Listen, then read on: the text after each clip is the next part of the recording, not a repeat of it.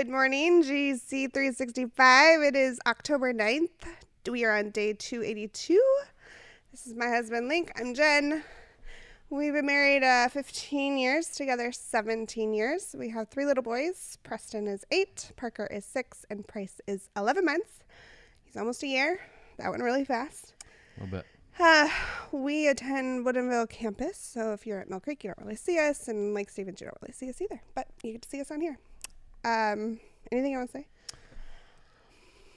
Not really. Excited to be here. Thanks for having me. Thanks for doing this with me. Yeah, no problem. We're in Jeremiah 12 today. Jeremiah is questioning God on some things that he currently struggles with, and God answers him and has a message for Israel's neighbors. What were some of the questions Jeremiah had for God? Some of the questions Jeremiah had were, why do we as in the people have to suffer for the sins of our fathers? Why are we stuck out here in the desert? Why can't we have what you promised us? And what I got from it basically is boils down to what Fred Durst said in Limp Bizkit, is really you just got to have faith. And that's what God said. You just got to have faith. You have to believe that I will provide for you. Limp Bizkit? Yeah. Did you listen to that today? Was it on the radio? No. I did my research. Oh, you did? I did. Okay, so God's reply is, do not trust those who turn against you, even your own members of the family, right? So you got to have faith. You got to have faith. Right. Okay. Did you take away anything else from that passage? You got to have faith. Okay. Moving into Jeremiah 13, warnings for the people of Israel. What are those warnings? There were several different warnings, but it kind of boils down to listen and pay attention, don't be arrogant, give glory to God, and acknowledge Him. Mm-hmm. And then all that comes down to pride. Pride is hard. Very hard. We know that we both struggled with that. Yes. You struggled with it in more of an arrogant term, like one of the warnings,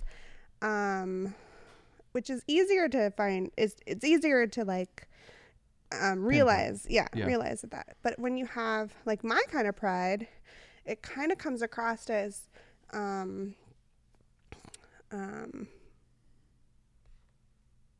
it kind of comes across as I'm not prideful, and yet it is a pride. It's just weird how that's even harder. Pride is one of the 7 deadliest sins, and I think that all sin kind of revolves around pride. Pride is just really one of those hard things to get over. One, for sure. We went into Jeremiah 14.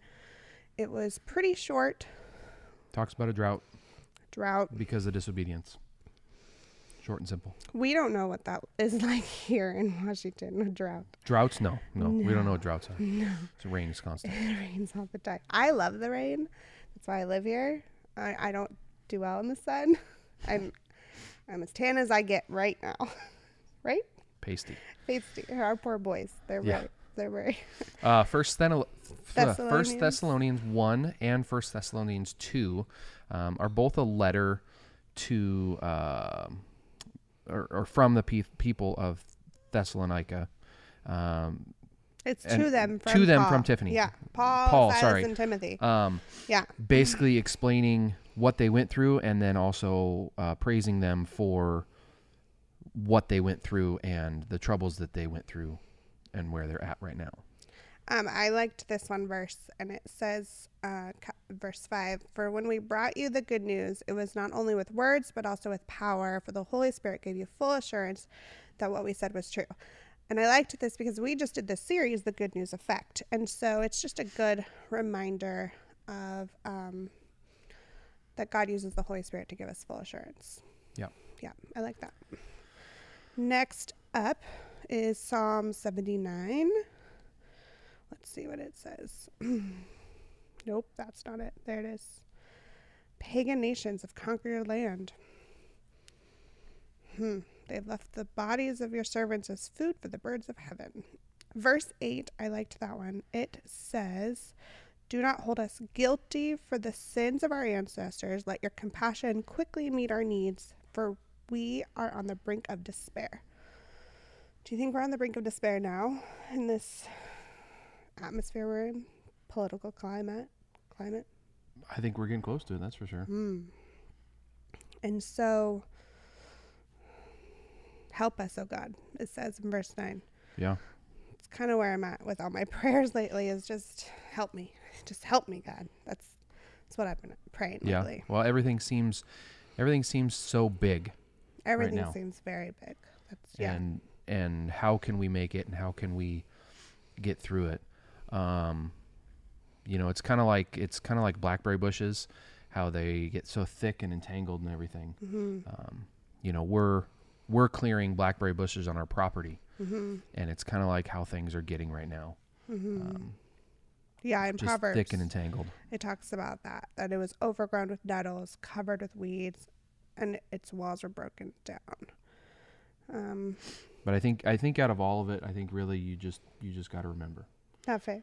You just got to have faith. Limp Bizkit has the wise words. There you go. Just have faith. There you go. Is that it? I think that's it. That's it for the day. See you guys tomorrow. And remember, just got to have faith.